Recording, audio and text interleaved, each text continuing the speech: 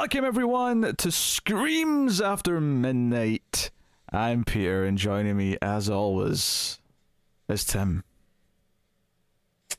Hello. I feel like I put a nice bit of gravitas into that. I gave you a nice little pause, and I really emphasised the special attraction that you are.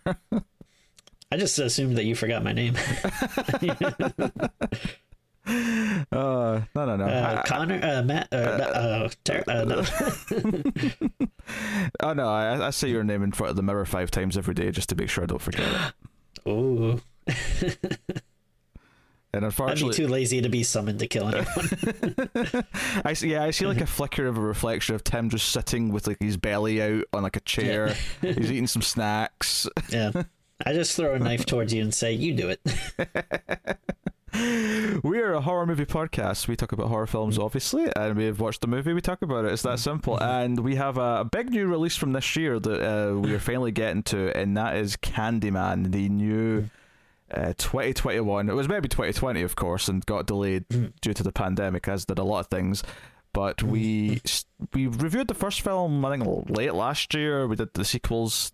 We did the first sequel last year, and then we did the third one very recently. That was during October. So we wanted to like have it up to date, make sure we've seen the original trilogy, even though it's really just a movie and 2 tacked on sequels, and be prepared for this. And this is very much the Halloween 2018 style. And I'm not talking about quality yet. We'll talk about how we feel about it in a minute. I just mean in the sense that we're just calling it Candyman. It's not Candyman Returns, Candyman Resurrection, Candyman, Strikes Back, whatever. Yeah. It's usually either like Origins, Resurrection, or like Returns. Yeah. Something like that. Or probably the most obvious thing they could have called this would be Candyman Say My Name. Yeah. That would be the obvious subtitle they'd give it. Yeah. But it's kind of like a fresh like jumping on point with a new set of characters, but it does still exist in the same world as the original film, which does get referenced.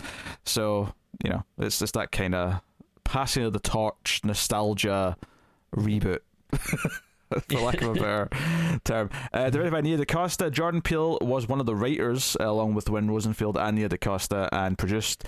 And there was a lot of buzz getting into this. The trailers were fairly promising. Literally, because they had a lot of bees. I didn't even mean that, but I'm happy I said it. I regret nothing. So we will start spoiler free as we always do. We'll give you a warning before we go to spoilers, and I will start with the simple question. I won't give you a plot synopsis. The Candyman things happen. I just want to ask Tim. I feel like the plot in this is mostly spoilery, to be honest. Very true. Yeah. So I'll just ask the question straight up and see how we feel about it. Timmy, how did you feel about the brand new Candyman? Wow. Wasn't expecting that. I asked that question every single episode, Tim. I don't know why it was so shocking this time. No, I'll be completely honest with you. I'm still kind of like mulling it over, because I'm not actually like I watched this last night, last night. But I'm not 100% sure how I feel about it yet. Maybe we can kind of get somewhere while we're talking, because I definitely don't hate it. Going in, I was really excited. I thought the trailer looked great. I don't really know much about Nia DaCosta, but just kind of from like seeing the trailer and I'm hearing some stuff about it. It seemed really cool. And then I'd heard some mixed reactions. I think people were mostly positive, but I did see like a few people that like really didn't like it, including one of my friends who we usually share a lot of similar opinions on. He really like hated it. So yeah, I wasn't really sure what to think going in, and then after watching it, I definitely don't hate it. I am positive on it. I'm just kind of trying to decide if like I kind of just like it or if I'm like really into it. So maybe we'll kind of talk it through and kind of figure out. But I think so some of the things that I like is I think it looks really good. I like a lot of the like flair and cinematography. Like there's some cool stuff they do. Like there's like a lot of I would think like tricks and stuff that they do with mirrors that I think is pretty cool. I think there's like a lot of good kills. I mostly like the characters and stuff. I think where maybe I get a little hesitant is I'm not sure exactly how I feel about the story.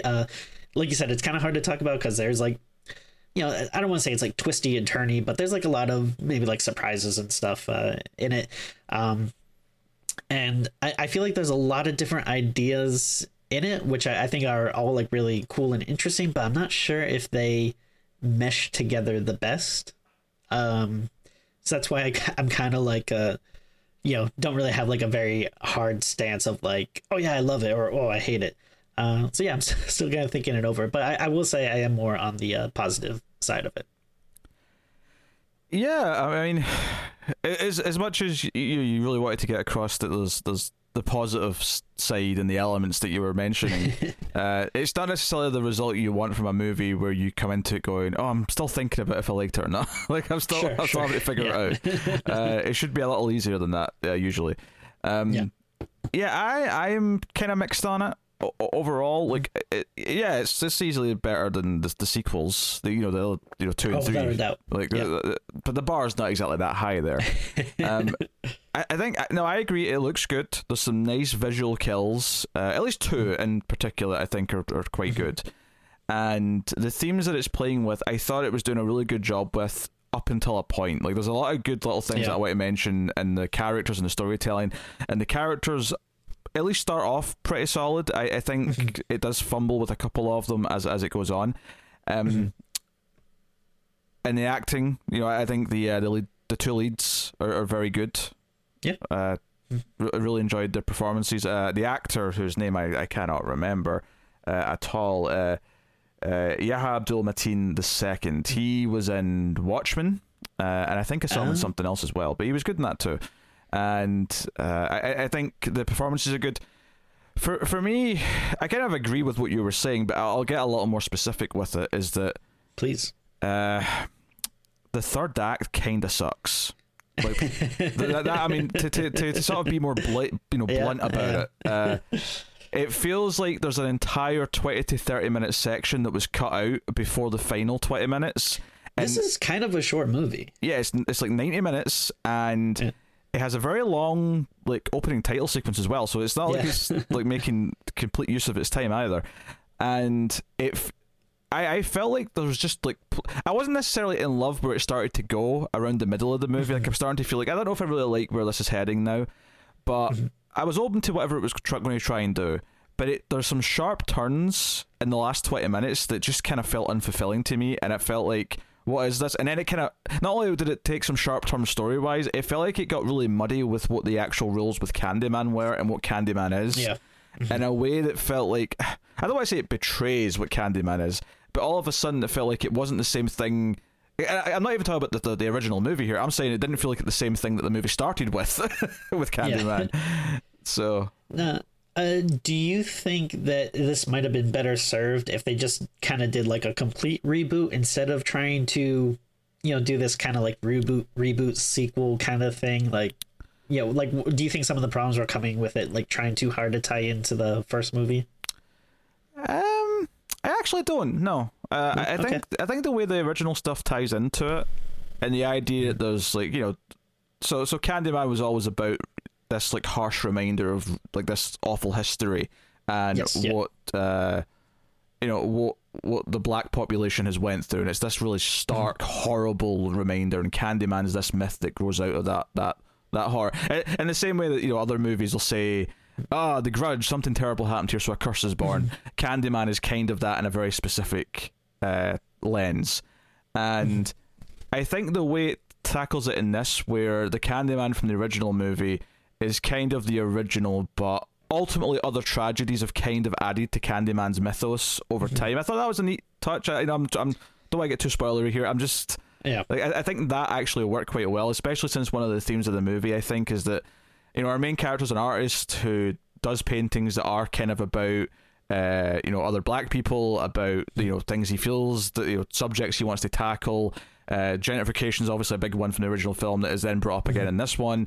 And he is told by multiple characters that, maybe this is played out, tackling this subject. And the kind of part of the point of the movie is that, but we've not solved it yet. There's still a problem. Yeah. So you don't just get to decide. And it's mostly white characters who are saying to him, haven't we done this already? Aren't we past this phase? Yeah. And it's like, it's not really a phase. Like, so I kind of dug. So I think tying the original film into the history and saying that it keeps, like, you know, bad things keep happening, so the myth keeps growing and evolving, I actually think works. I think that part of it's not one of the problems of the movie. Yeah, I think there was an interesting, I forget what they said, but it was something about talking about how like things happen in cycles, or there's like a, you know, kind of like the 40 years ago. 40 years ago. Haddonfield was shaken to its core 40 years ago.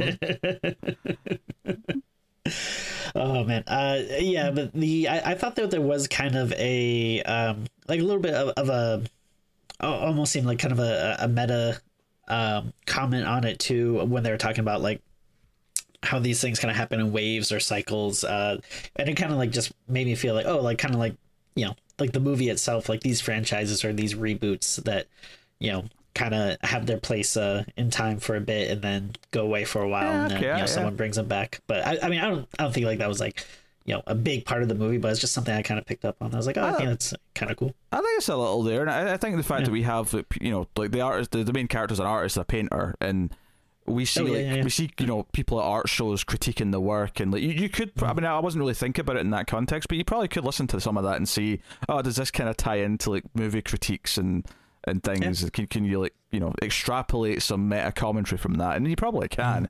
It feels like it's a potent environment to do such a comparison.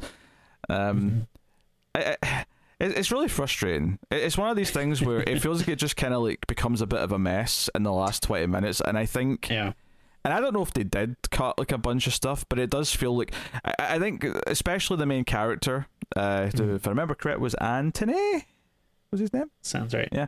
I felt like he, at a certain point, stopped being a character and just started being, like, it was almost like the movie was trying to shift to his girlfriend as the main character, which is fine, and I actually think it kind of makes sense in the context of the story, but it kind of felt like it happened so sudden, where I'm like, because I started off the movie like really liking that character, and I felt like it did a really good job at the start, making them feel like a real pair of people, and they had chemistry.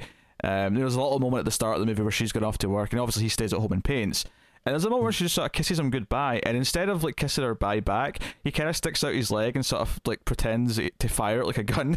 And I thought that was like a really cute little moment. It was like, oh, okay, so there's little nice little textual things to like make these characters feel real and have personality and all that. But then, like, once he starts becoming obsessed with the myth of Candyman and he's starting to investigate and things, it kind of feels like it goes into almost autopilot of like characters obsessed, and you know. And if anything, like, one of the things that maybe could have been explored more, and I think I don't know, I think I might have saw something that implied there was more of this that maybe was cut or something, but so Helen, if that was her name in the original movie, I think it was. Yeah, it was, the idea that, you know, she kind of like got up to stuff after the original movie, and like, you know, because she was then attached to Candyman, to the mythos, that she was kind of driving things for a while after that movie, and that maybe there was more history to kind of unpack there. It's because, you know, because we have a scene where he gets like the notes, the recordings, and I believe Virginia Madsen did record new dialogue for these recordings, so good for her. Yes, good for her.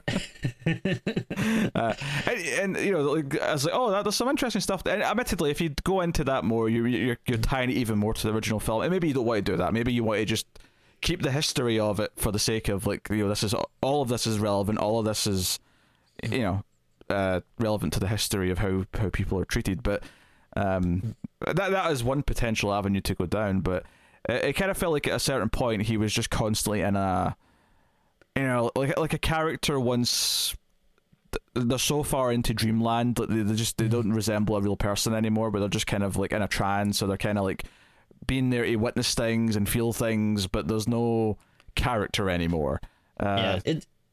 It's a little frustrating because you kind of want to like reach into the screen and just yell at them, like, you know, like, oh, like, stop doing this. Or I know, like, for me, I was getting really, really angry that he was not going to the hospital to have his hand looked at. Like, yeah, I know, I thought the same thing. I thought the same thing. It does kind of feel like he stops having enough agency to actually kind of care about the decisions he's making. It feels like very quickly he's just kind of on a track. Yeah. And there's nothing he can do about it. And I think that's maybe a little frustrating, which is why I guess it makes sense that it kind of shifts to the girlfriend a little bit, Brianna. But I think Brianna, it feels like it takes too long to shift to her, if that's like the point, because she is like this girlfriend character who's very loving with him, but then he starts acting weird, so she kind of grows separate from him a little bit. It feels like we spend too long before it jumps to her. And so she becomes the protagonist, I think. Yeah, no, I totally agree, and I feel like I don't say this often, but this is a movie I feel like definitely could have been longer. Like, I mean, maybe if not longer, they could have just shortened stuff out. But like, it's not like when I got to the end, it's not like I felt like, it was dragging or anything. Like, I feel like, you could have, had a little more room to breathe, and then maybe wouldn't have felt like so jarring when you kind of get to that last section, and like you're saying, like they switch character, they kind of, you start missing the characters and everything. But it's I don't know, it's interesting.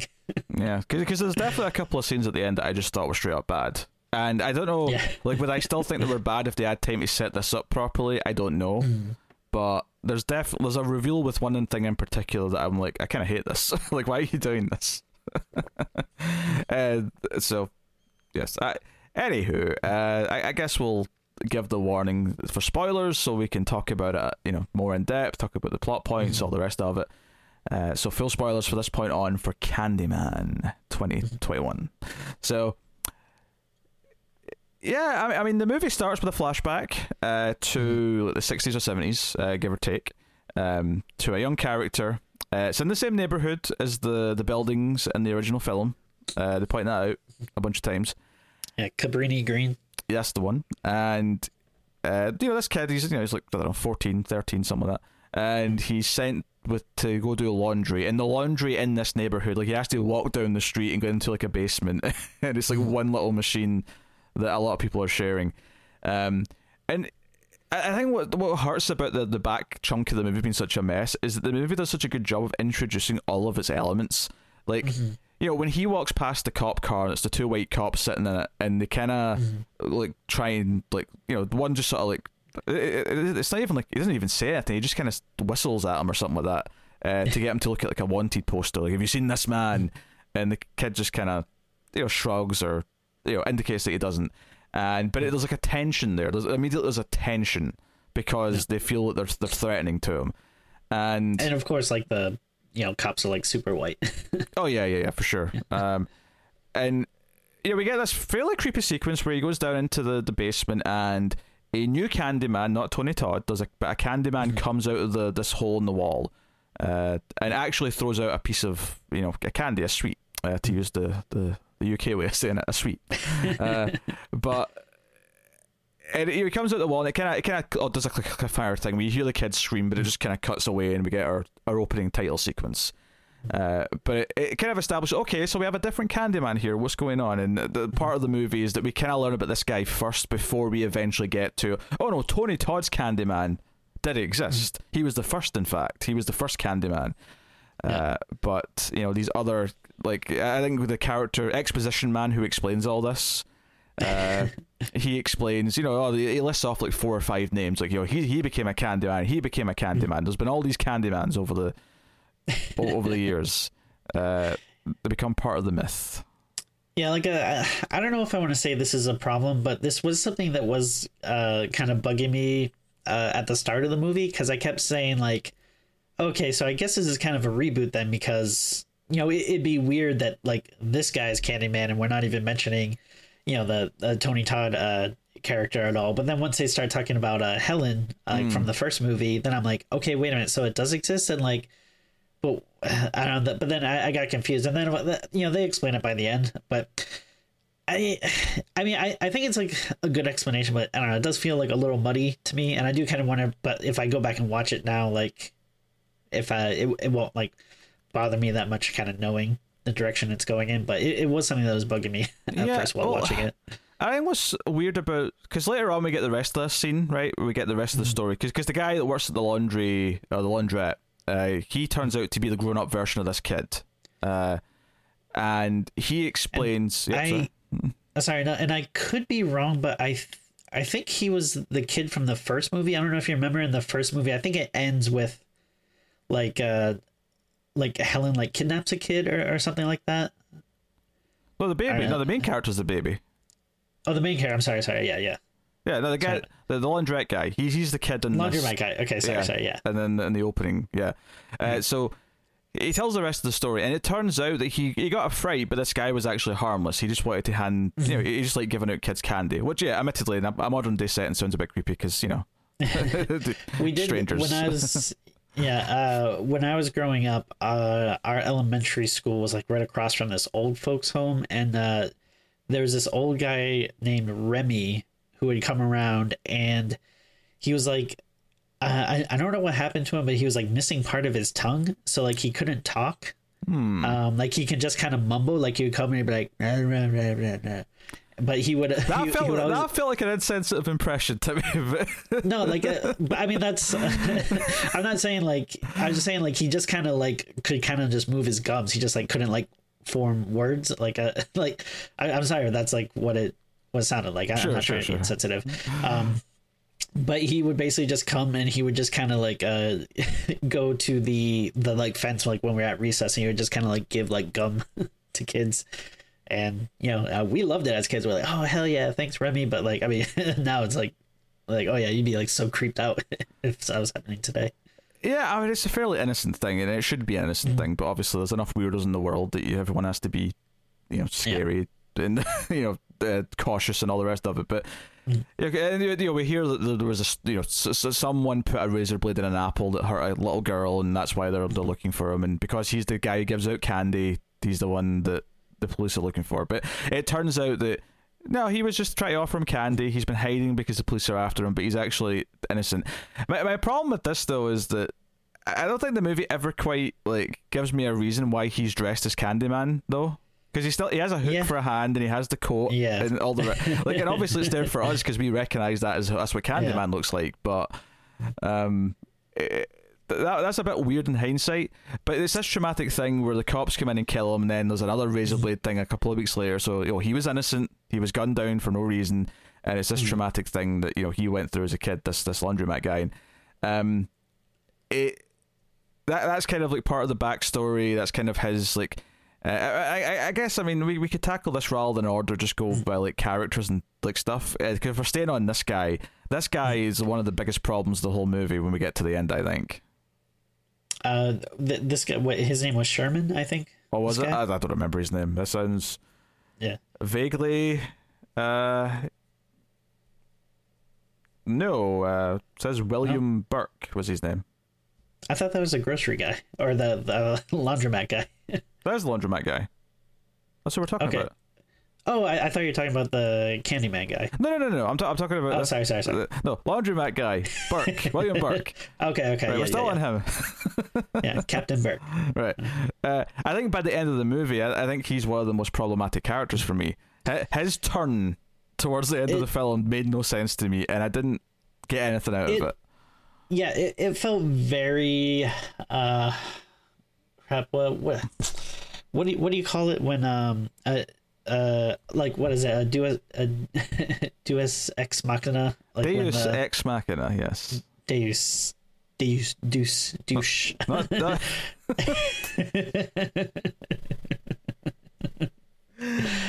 But no, like it just kind of like came out of nowhere, and he was like, "All right, I'm gonna like explain like the story and what's going on now." And yeah, it felt very strange for a character that was like, he had like a couple of good scenes, like I thought like earlier on in the movie, but it's like, oh, he's just like a main character now. Like, this is kind of weird. He's a little bit exposition-y. He's the exposition character, but at least when he's giving these creepy speeches and he is explaining the backstory of what the Candyman legend is, they are well done scenes, and it kind of intercuts with the paintings that Anthony's done of all the Candymen. Like you see in his studio, he's already painted all these faces, so he's already got them in his head, and somehow It's Candyman stuff.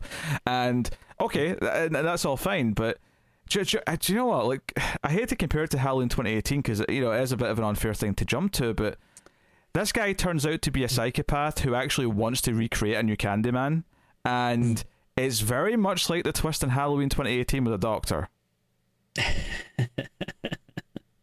Yeah, I didn't really think about that, but I could see that. It's very unsatisfying. He just turns out to be the psychopath, like, immediately. And I thought maybe he's going to say something, and like, see if the movie went down a path where it was going to turn out that there was no actual, like, supernatural shit going on, and it was just him killing people, and it was more about the trauma that you know, like, all this violence and all of this treatment has kind of, like, done to him, and it's turned him into something horrible, but it's not really his fault. Like, it could have maybe said something with that, but as it is, like, no, all the supernatural shit was happening. Like, all this, like, does Candyman need his help? Does he just like helping create new Candyman? Like, I don't.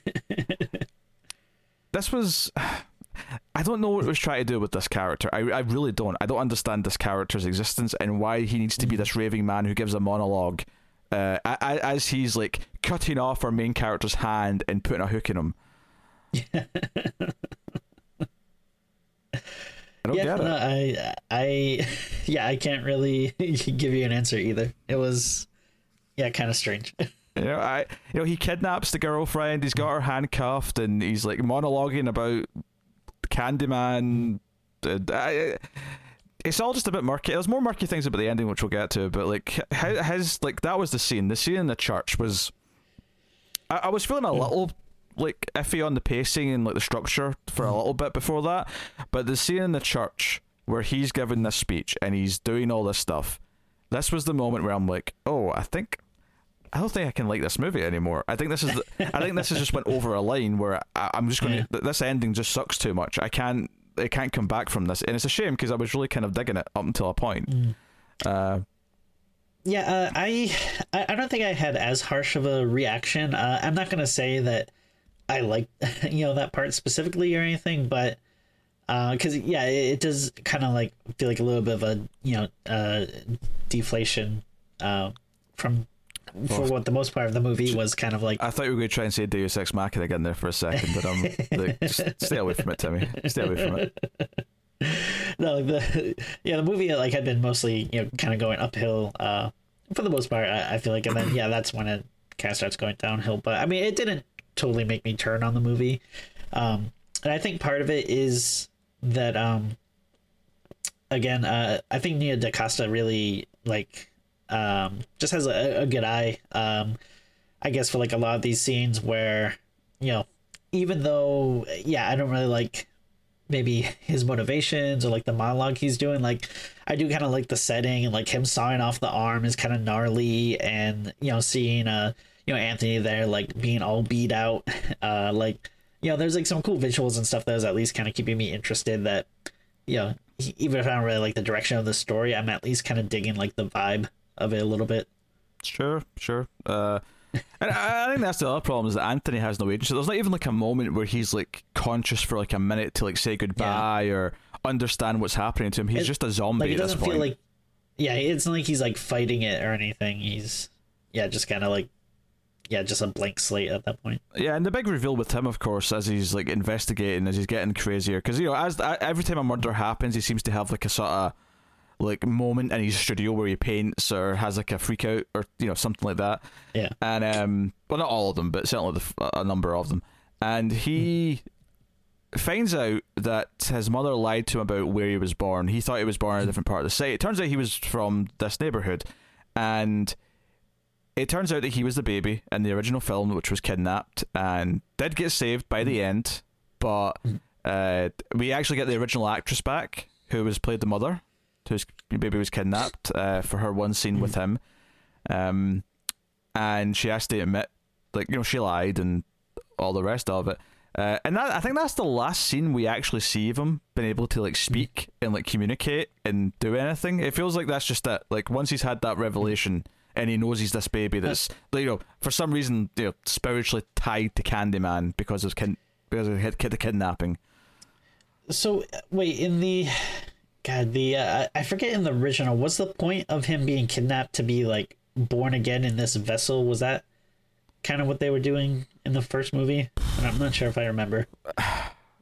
Oh, you're asking now, Timmy. I mean, I could be wrong, but I thought there was something along those lines. Maybe maybe I could be completely wrong. But then I thought it kind of made sense then that he's kind of becoming this new Candyman figure, because that's what was going to kind of happen to him as a baby. That oh yeah. Again, I have no problem with this connection, and I certainly even the first trailer. It felt like they were the movie they were selling me was this guy's going to become the new Candyman, and that's going to be the plot. My problem is that he hears this, and then next time we see him, he's just a zombie letting his arm be cut off, and there's no progression there. It just jumps to it. It's really weird. Again, I feel like there's so much edited out of this. I really wonder how much of the original script didn't. Maybe it was filmed, maybe it wasn't. I don't know, but it feels like it was hacked to pieces at a certain point. So that's the big thing with him as a character, really. He has freak out moments where it looks like maybe he'll be blamed. They never do it, actually. They never go down the path where the police think it's him and they investigate him. That never happens. I was really surprised by that, because it seems like every person that gets murdered, he has some connection to, or it would be reasonable to think that there'd be some involvement. When the people at the the artist gala or whatever die, it's oh yeah, didn't people just see him having a big fight with him in public and stuff the day before? He yelled at them. If I was earlier the same night, he yelled at them earlier the same night, and then later on, the critic who gets killed, he was in her apartment, and the girlfriend knows this. This is why the girlfriend gives him this weird I'm scared of That's you right true, now look. When she hears about her death, it's wait, you were just there. What's going on? Because one of the things that I kind of alluded to this earlier, but when they start talking about this new apartment they're in, and it's kind of this new fancy apartment that's been built over where some of the old neighborhood was, and it talks about the gentrification and all that. I really dig when he's talking about his art. There's two scenes in particular that stuck out to me. Is when he's showing his painting that he's done sort of before the start of the movie. He's showing it to his art dealer dude, and the guy's it's okay, it's kind of like your old work. Where's the passion? Where's the fire? And he, and this dealer, who is white, is just important to note that, is he says, what are you going to do next? And Anthony's well, I was thinking maybe about looking at, the neighborhood and where I grew up. And when he mentions that he grew up in the South Side, he's South Side's been done. Give me something juicier. He's just kind of mining it as for content, basically. He's this is a sensitive thing that's. The way they're talking about the way specifically he's talking about the art dealer is very much this is just a well to be exploited for content. It's not anything he's taking seriously or treating with respect. And then likewise when he's talking to the critic later on, her attitude is very much the same kind of thing. It's this is new, and now there's been a murder, it's interesting, but before that it was trite and old hat, and we've done all this gentrification stuff before, we've done these issues before, no one cares anymore. That's kind of the attitude. So I liked it tackling that. I thought that was a nice little interesting way to put a new spin on the theme. I totally agree, and I think they I want to say they say something they like the art we make but they don't like us, or something along those lines, which I think is a an interesting way to look at it, especially when you're dealing with stuff like racism, and it's you have these the people with money and positions of power, they're all these white people, but and then the people that they're making money off of are the black people and the poorer people and stuff that are there, and then it's so it's not the same as slave labor or something like that, but it is just another way to exploit people. Yeah, and, it's institutionalized exploitation. And there's a lot of talk of the manipulation of the neighborhoods and all the rest of it. And it's worth pointing out, the original Candyman was a painter. That was his backstory. Yeah. So obviously there's that connection. And arguably that's kind of the point, is that if he's imprinted himself in some way onto this kid, this baby, then that's why he grew up to be a painter. Because that's it was in his spiritual DNA or something.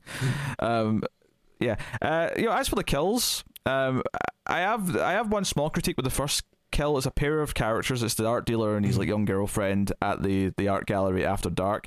My one critique of this is that I do think his dialogue during this scene is a bit cheesy. Okay. And his delivery, because he says like I think the guy's name is Clive. Yeah. Which obviously nod to Clive Barker. Oh, for sure. So he's with the girl and they're kind of starting to like kiss, and she's like tied or like buckled her belt to his belt, and because they're like, for some reason they're getting turned on by saying Candyman 5 times into the mirror, because that's like a thing.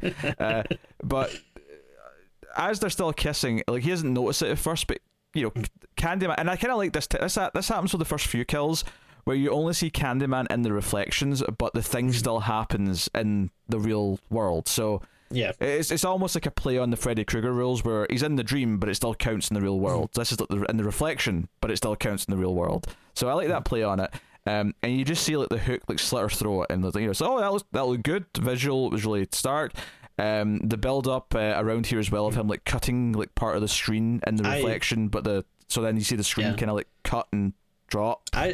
I really like that. I thought like this I agree, maybe a little cheesy at the end, but the whole like setup to it I thought was like very creepy and just had a nice atmosphere. Well, I like how kind of slow and methodical he is. And yeah, I dug all that. It was just the dialogue the guy had, because he actually he said, "Is this real? Is this real?" And then as he's trying to run away from Candyman, he actually quotes Jeff Goldblum from Jurassic Park and Independence Day. He says, "Must go faster, must go faster." Oh yeah. And I'm like, I forgot about that. Why do you have this line of dialogue? It just feels weird. It felt unnatural, but that was the only thing I didn't like about this scene. The actual kills and the actual suspense and the build up and even the mechanics of the kills, I liked.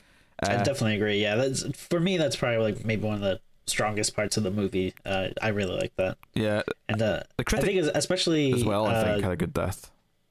Yeah, I like that too. I think like in general, they do like a lot of interesting stuff with mirrors, which is kind of funny because like it's such a big part of the Candyman mythos, but like I feel like in the first movie, like there isn't really much to it. It's just that you have to say his name into a mirror. I like that this one actually like did more stuff with mirrors, and then it kind of felt like a recurring thing like throughout the movie. I thought it was a cool little touch. Yeah. The critic's death's got a really cool visual. I always like when a kill plays out silently, and it does this thing where she comes out of her bathroom. She had an interview with Anthony, but he leaves, and just after he leaves, we cut to an exterior shot of her apartment, which is in a high-rise, set of apartments, and the camera just pulls back, and we see her. I'd say the first part is a little fake looking, where she gets like picked up by an invisible force and then gets thrown against the window. But the part of it that I really liked is that she slowly gets dragged across the big, the big window of her apartment or her apartment, and you just see the streak of blood going across the window as her body's like being dragged across it. But all this plays out in silence as the camera's just pulling back of a shot of the building, so it's like quite small in the frame, and it just looks really good and creepy in that context. And I just really love the idea, and like as it's like zooming out and stuff, you see like other like other buildings and stuff, and like lights turning on and off in like other rooms. I just like this idea of like, oh, this horrific thing is going on, but it's so small compared to like everything else that's going on in the city right now. Like no one really notices that this is happening. Yeah, no one notices, no one cares. Maybe that's a harsh thing to say, but like in the moment, no one cares. No one's like paying attention or witnessing it. So yeah, I thought that like some of the directorial choices like that I think are exceptional, and I've had a DaCosta's previous film Littlewoods on my to-do list for. It's not a horror movie, but it's Tessa Thompson and someone else. I can't remember who the other actress was, but it's two actresses, and it's like a sort of, I don't know if it's a revenge movie or it's just a thriller, but it got some good buzz, and I've had it on my to-do list for a while. I'd be very interested to see how that is, especially since she wrote and directed it, and I'm wondering like, is the problems with this that the script wasn't that good, or is the problems because it was chopped up so much, or it was edited, or I'd be curious. And even if the script for this isn't that good, like is it her fault because there was 3 writers on it? So what I'm kind of curious about, everything has been delayed for so long because of the pandemic and everything, and I wonder if that is making like a lot of movies, get like a little bit more like edited to death, because like if stuff has to come out right away, you're just gonna put it out. Like you might not be able to change stuff, but if you're sitting on something for a year, like is it just sitting there as is, or do people have more time to be like, you know what, maybe we should take this in or out, or you know what I mean? Yeah, I mean, I don't think the time, like, I mean, editing things out of a movie is not hard to do, so I don't think that's time sensitive. But I think the part there that you may be right on is just the idea that if you've got a year to think about it, you might start changing your mind, or the studio might even be the ones who go, oh, I mean, this is nearly 2 hours long, maybe we should cut out like 25 minutes. Because that's what it feels like. It genuinely feels like an entire like act of the movie is missing before the final 20 minutes. Or if like you have more time to do like those dumb what do you call it, like audience surveys or whatever, like audience screenings, and then people are like, oh, I didn't like that there are no dogs, and then like, oh, we gotta shoot some like dogs now, like or whatever. I don't know if they did that for this movie, but I've never heard that specific thing being added in because the audience demanded more dogs. But well, you know how like I don't know, most audiences are stupid, and then but people get like nervous and are like, oh no, we got to do whatever we do. More often than not, what you actually hear is either that something didn't get explained and they wanted it explained, so they'll add in a new ending where it explains something, or it'll be, why the hell did this character die? Everyone hates that this character died, so they'll maybe reshoot a new thing where the character survived, or vice versa. They hate the character, so they want the character to die, so they'll go back and kill them.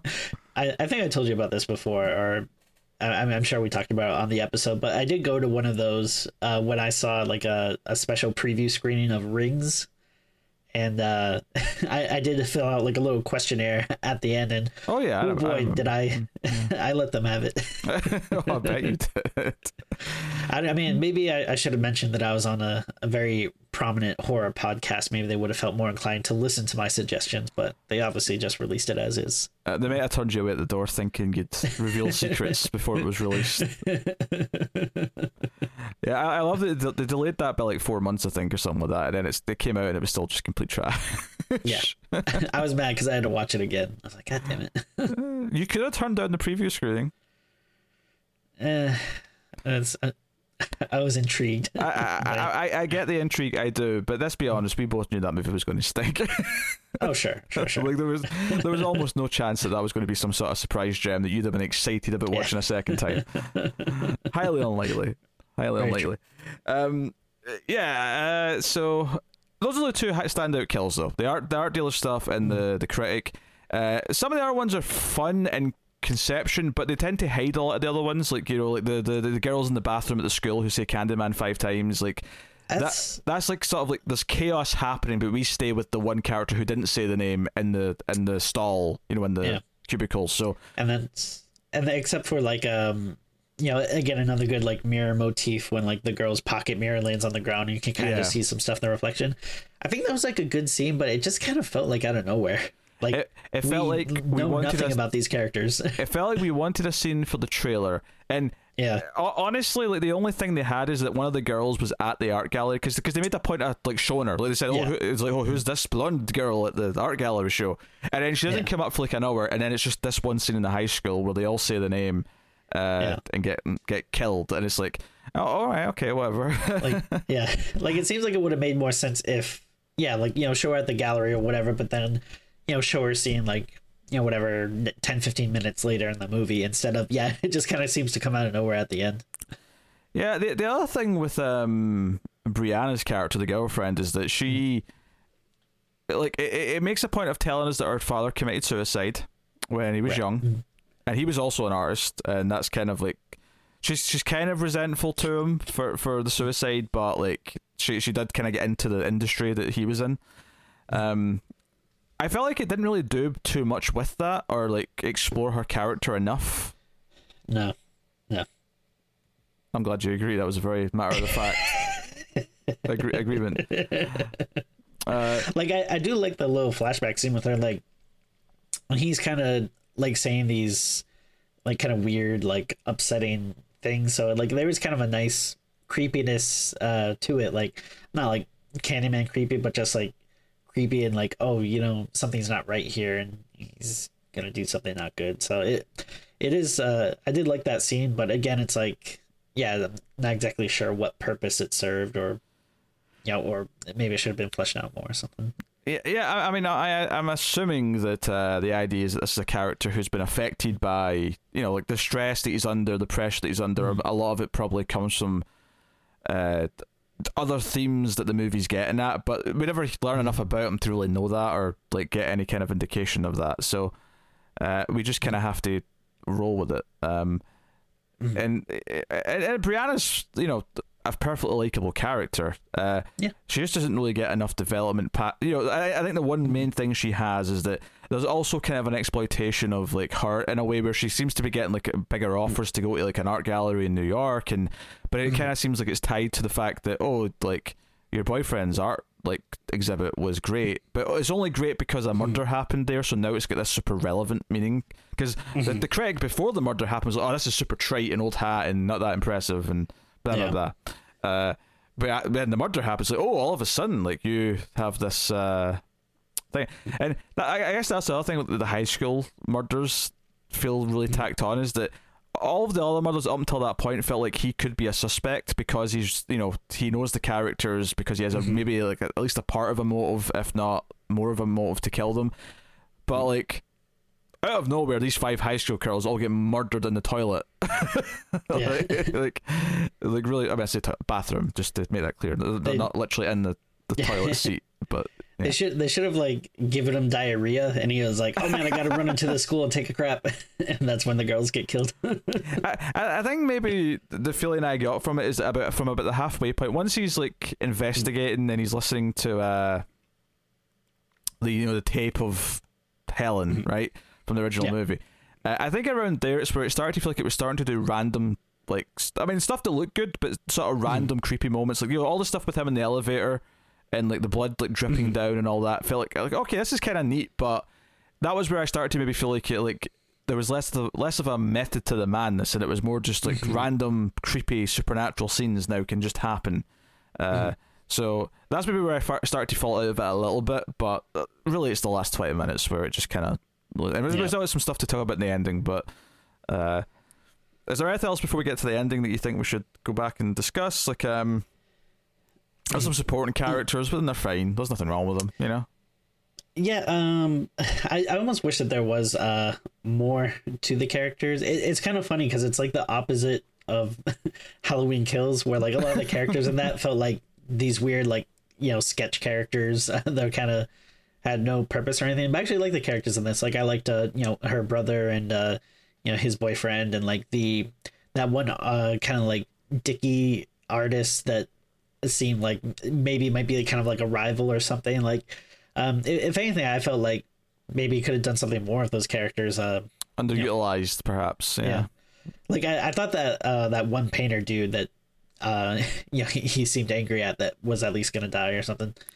But yeah, I mean, no, I thought those were all good.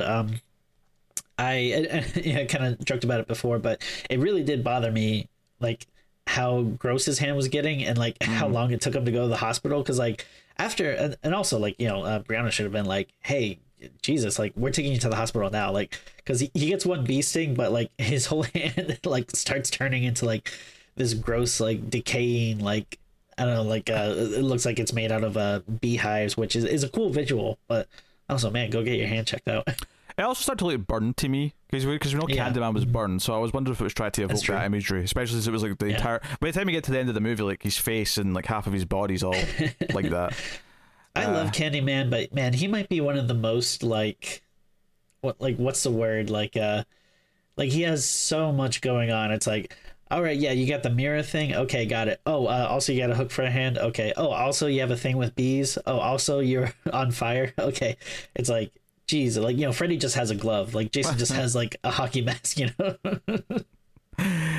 More complex, and I think that's maybe why it's harder to like do a good Candyman movie, because it has to actually hit all the notes that it's supposed to hit. Sure. And whereas the original film, I think, is very rewarding, because as you sort of like go through it and you understand all what everything represents, I think here you're getting some good sense of that early on, but it really muddies up by the end, and I suppose it's time to finally talk about that, which is so he's turning, William Burke is turning Anthony into new Candyman. He's crazy, he's raving. He cuts off his hand and puts a hook on Anthony, and Anthony's standing there in the coat, and it's all just, and all throughout this I'm thinking, but is the actual like spirit of Candyman going to show up? Like, because we've had a Candyman killing people throughout the movie, and it kind of feels like that's just almost like glossed over, because now he's going to take over, so it doesn't really matter. He just needs the tragedy, because that's the thing that William Burke sets up. He makes sure the police know to come here, because he wants to sort of have his life, not his own life, but Anthony's life, to end in tragedy, to make him a new Candyman. The idea that he set up the idea that this, he's described him, he's described the hook for the hand. Yeah, it's kind of like the end of, spoiler alert, but the ending of Spiral from the Book of Saw. It's like Spiral from the Book of Saw and Halloween 2018. These are not good comparisons to be making. And it's like, okay, so Brianna is able to get free, and she runs away a little bit, but William Burke comes after, and there's the implication. What's the name of the guy from Resident Evil? William Birkin? Birkin, yeah. I just keep thinking of that. I get it. It's close. Close. Some very similar name. So that all plays out, and effectively, like, the police do shoot William Burke, and they seem to also shoot. Either they kill Anthony, or Anthony's already just ascended into supernatural territory and doesn't need to be killed. But like, they never show. I like this again. The strong directorial touch. They never show the police faces all that well. So when she's put in the police car and the guy sits in the front, and we only ever see his eyes, it makes him really inhumane, right? And he's basically like, hey, like that guy, he was coming at you with the hook, so we had to shoot him, right? Like that's what happened. He's basically trying to give her the story she's supposed to tell in her eyewitness account, so that the police officer who shot him won't get into trouble. And then threatens her, and so we're dealing with the themes here that like we're hitting with. If anything, this felt like the one modern thing that should have been like more inserted into the movie, because the idea of police brutality has become a lot more public, I think, and like in media in the last 5 years, 10 years, whatever it's been, and it feels like a really sensible thing to add more into Candyman and make it more part of its mythos. What gets me though is that she decides to look into the mirror. She actually asks him, hey, can I see my reflection, and I'll say whatever you want, and she says Candyman 5 times basically. And I was reading this moment like, this is a really sad, tragic ending, but she's essentially choosing to evoke Candyman to take out these cops, but probably herself too. The problem I had with this is that it kind of felt like all of a sudden Candyman turned into some sort of spirit of vengeance who could be called upon, and like Ghost Rider. Like, why isn't he also killing her? Is it just because technically it's still her boyfriend who's Candyman now, or like because that's the perks of dating a Candyman? I guess because Candyman, he never held back from killing anyone. Right, he would kill whoever summoned him. Really, right? He would become involved in whoever summoned him. Well, I guess because Anthony summoned him, right? Yeah, but then she summons him here at the end.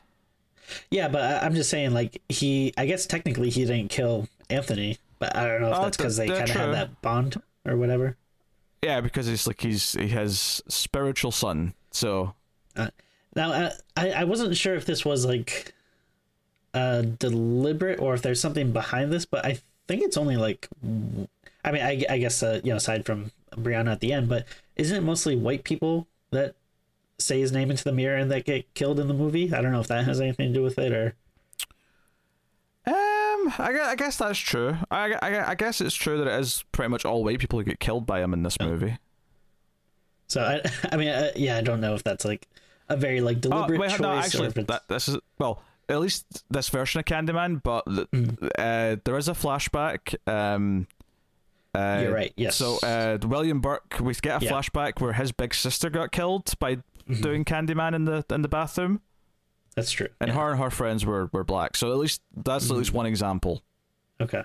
In the movie, but No, I mean, I thought the same thing with this ending though, because I was like, yeah, I wasn't sure, like, oh, is he, yeah, like more of this kind of, yeah, like a avenging angel kind of thing instead of like a, yeah, I'll just come up and kill whoever summons me.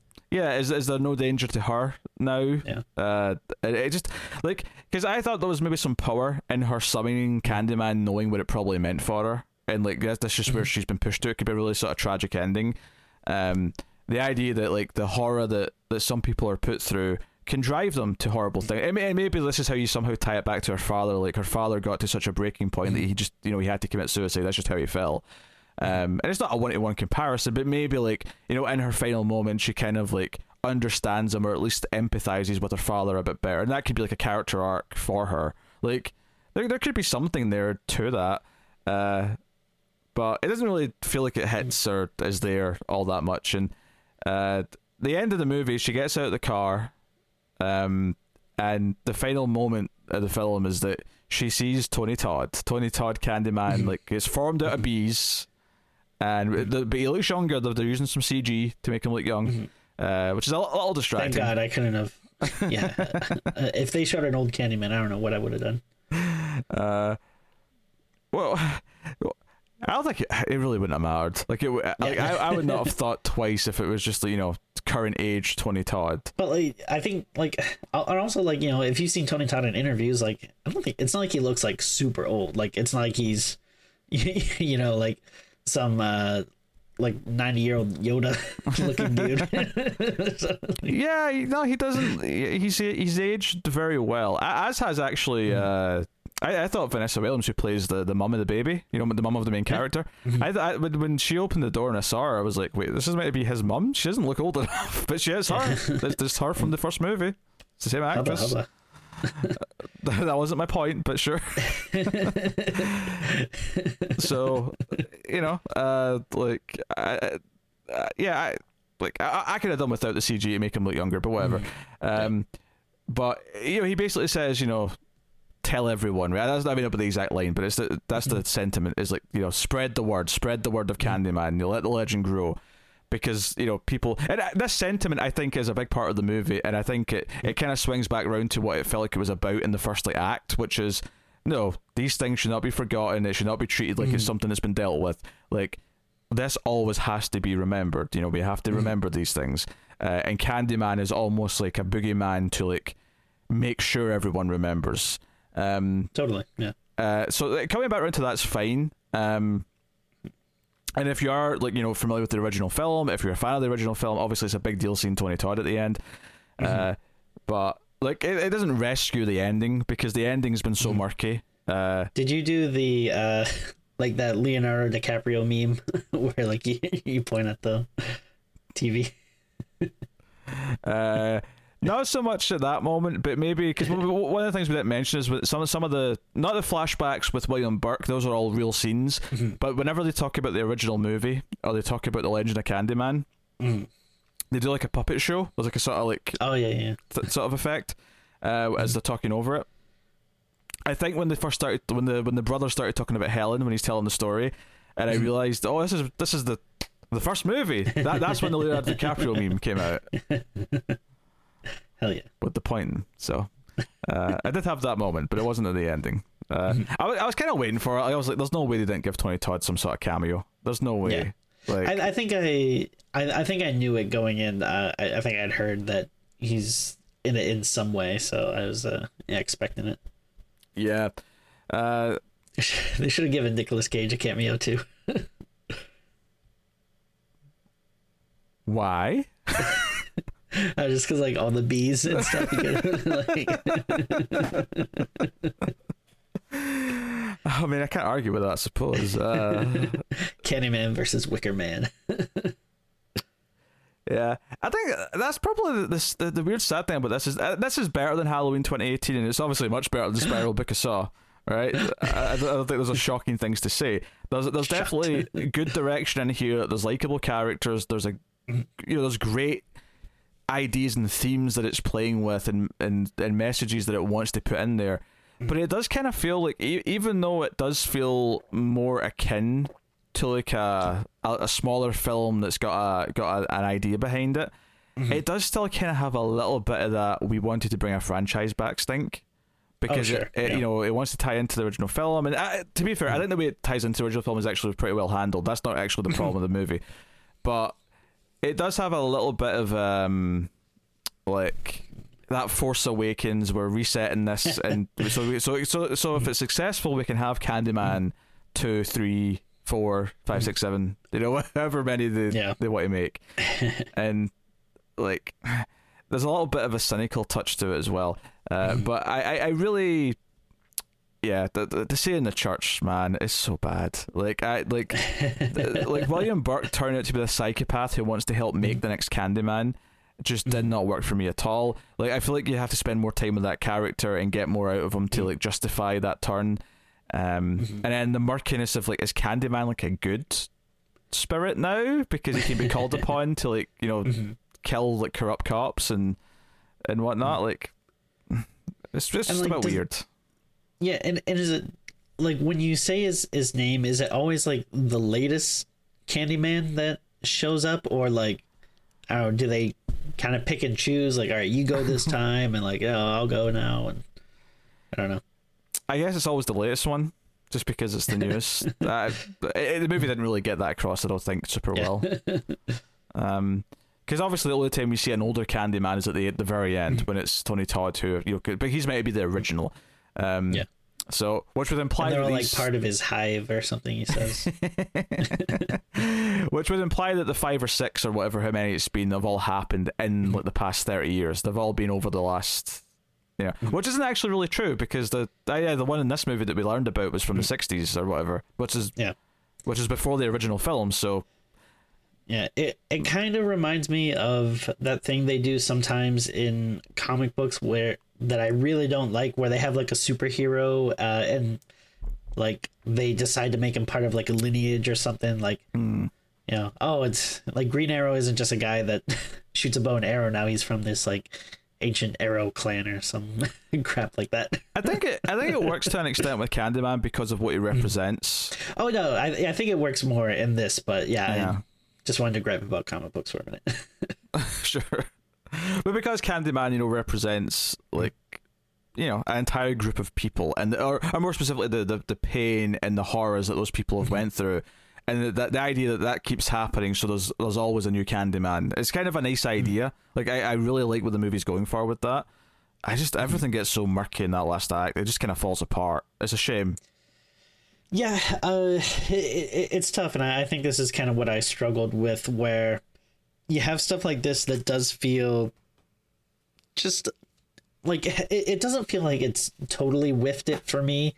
It just feels like it's like it just needed that little extra bit of work to maybe bring it all together, instead of just having it feel like a little too convoluted, a little too messy than what it's needed. But I think it is like a big compliment, though, that I think it's still handled a lot better than most other movies. Like, I'm sure in many other people's hands, like, this would have been something just awful that could rag about for 2 hours. But instead, it's like, I still have a lot of compliments to say, even if it doesn't totally achieve like everything I feel like it's maybe necessarily setting out to do, or what I kind of hoped it or wanted it to do. So positives there. Who knows? Maybe we'll get some big director's cut at some point, which will help a lot of the problems, because it feels like a movie that could actually be saved by a long director's cut if there is such a thing that exists, and I don't know if there is.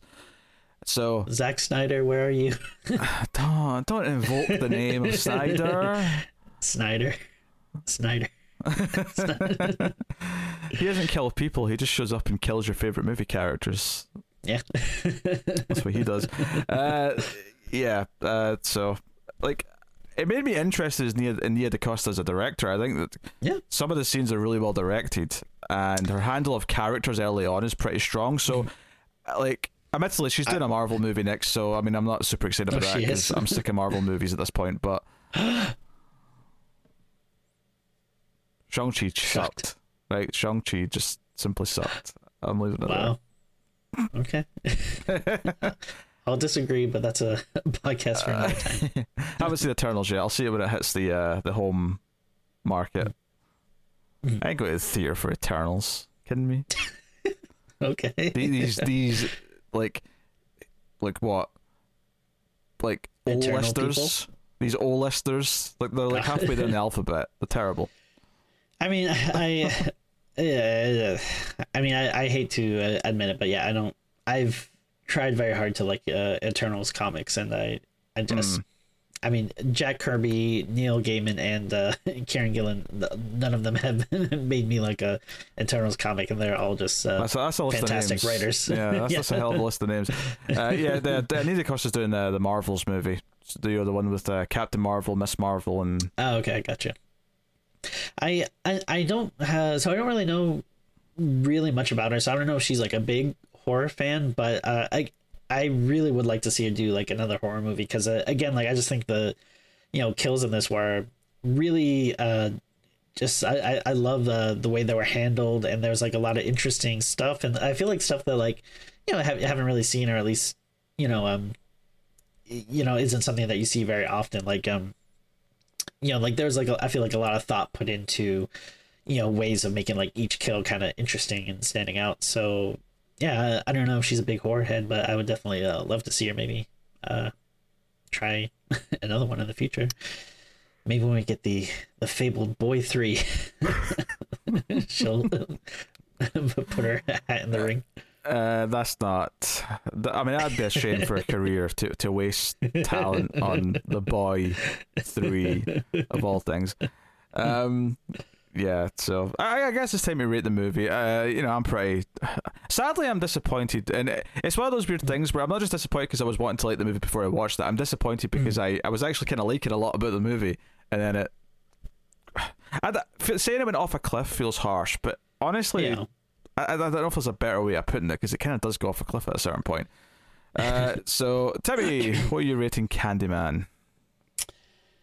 I think I'm going to give it a...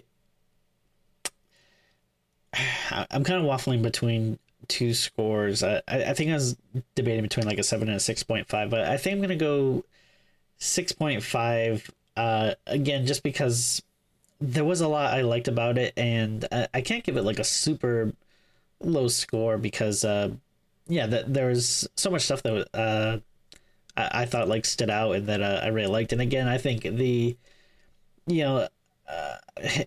is like really a shame that a lot of like the story stuff is kind of where I feel like the faults in it lie, but I don't know, maybe I'm being too forgiving, but I feel like it's easier to overlook when I am like really liking like the visual storytelling that's happening in a lot of these sequences. So I think I'll be a little generous. I'll bump it up to a 7.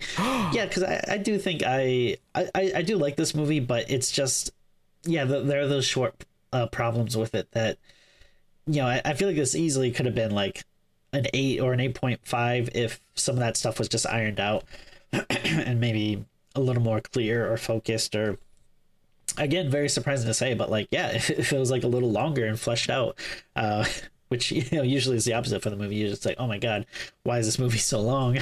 Just make it end. But yeah, there was a lot that I liked about it, but unfortunately, it doesn't nail everything.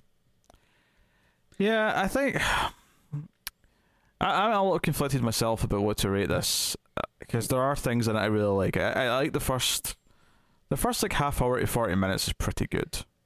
Yeah. And then it kind of starts to dwindle a little bit, but really is hurt by the last 20 minutes. So I still kind of want to be nice and give it a 6, but also part of me feels that the ending is so murky that I don't know. Because a 6 is something that at least I, in theory, would not... like, I should be kind of wanting to watch again at some point. And I don't know if I would, at least in its current form. A director's cut would be interesting. Like, if they came out with a director's cut and said, hey, this adds, like, 15, 20 minutes back into it, I'd be curious, especially if they say it's all in the back half of the movie. Because I'd be like, okay, that's where it needs it.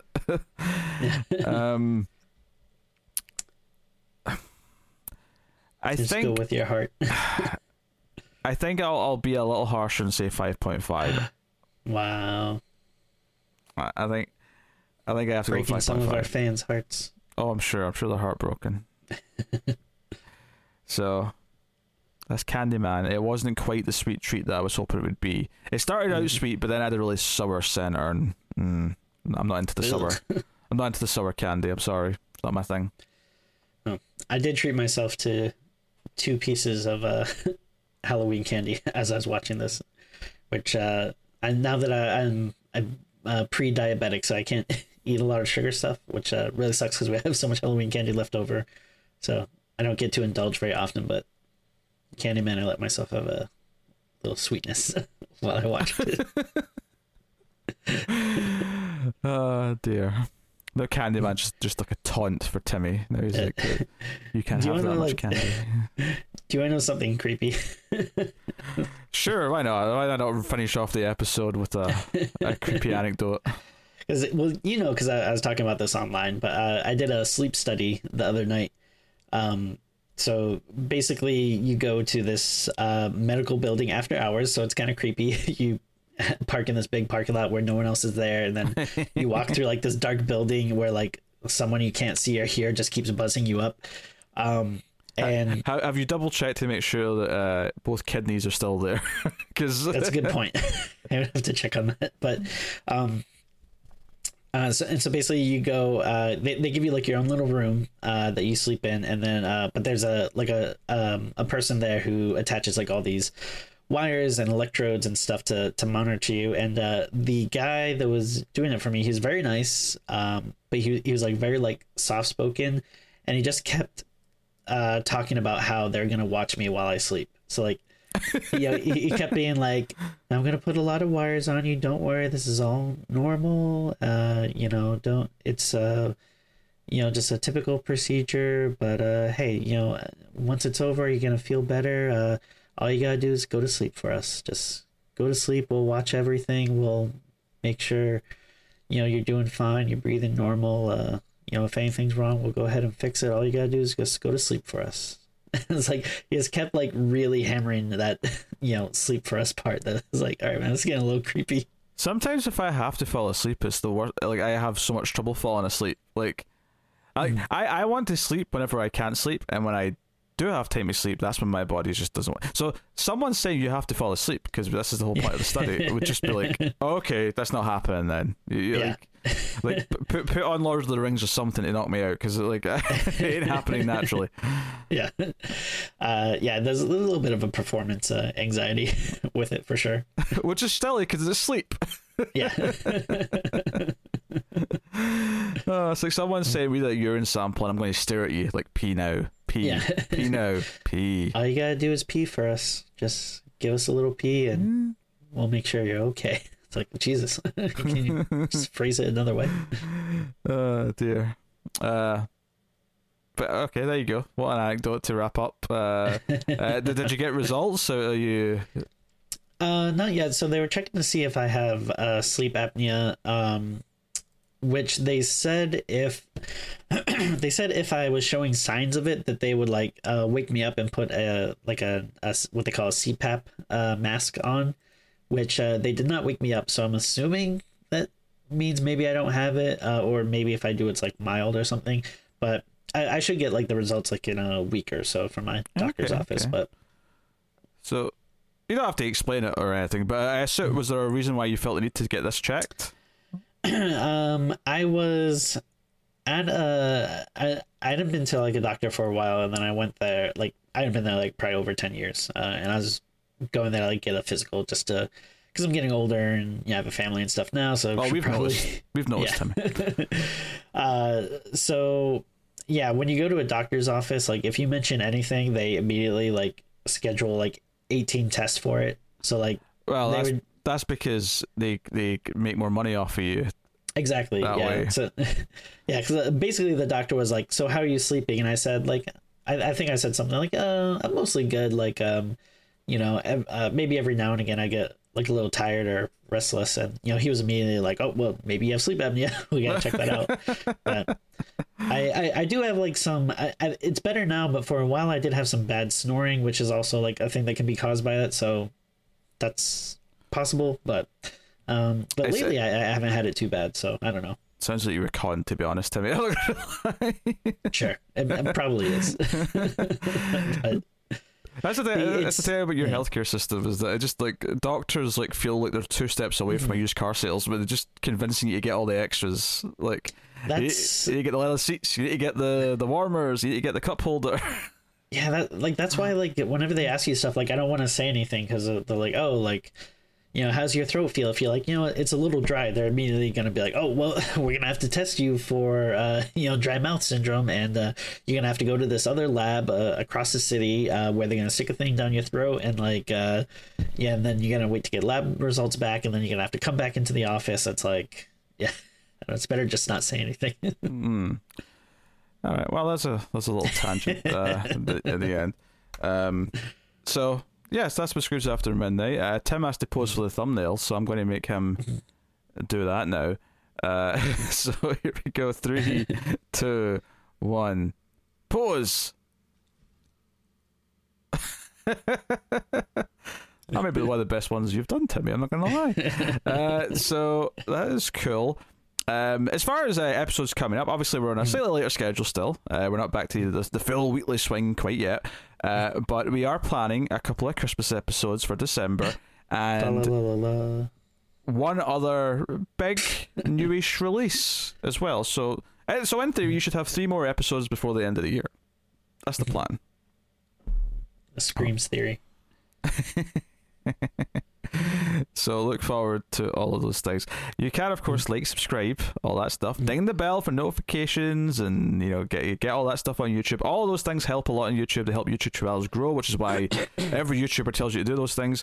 So please hit the buttons. You can also give us a 5-star review on iTunes or wherever you get your podcasts from. That helps out on those platforms. And of course, you can support us over at patreon.com/MailFuzzTV for as little as $1 per month and get some bonuses for your trouble. You go over and do that. Well, the higher tiers, you get a producer credit, and I will take this time now to thank our Patreon producers for the month.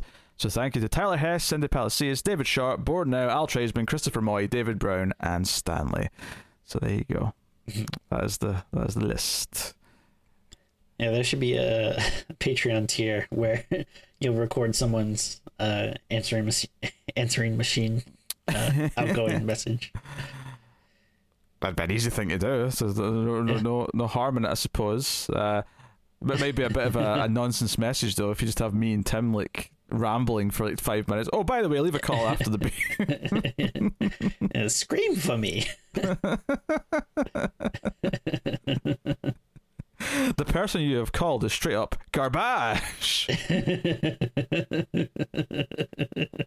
That would be funny. Believe it or not, George isn't at home. So there you go. Hopefully you enjoyed our discussion on Candyman, and we will see you soon for another brand new episode of Screams After Midnight. So thank you once again for watching or listening. We always appreciate it. Keep watching scary movies, and just, you know, try not to say his name 5 times in the mirror. And I am, of course, referring to Bye Bye Man. Bye Bye Man. Bye Bye Man. Bye Bye Man. Bye Bye Man.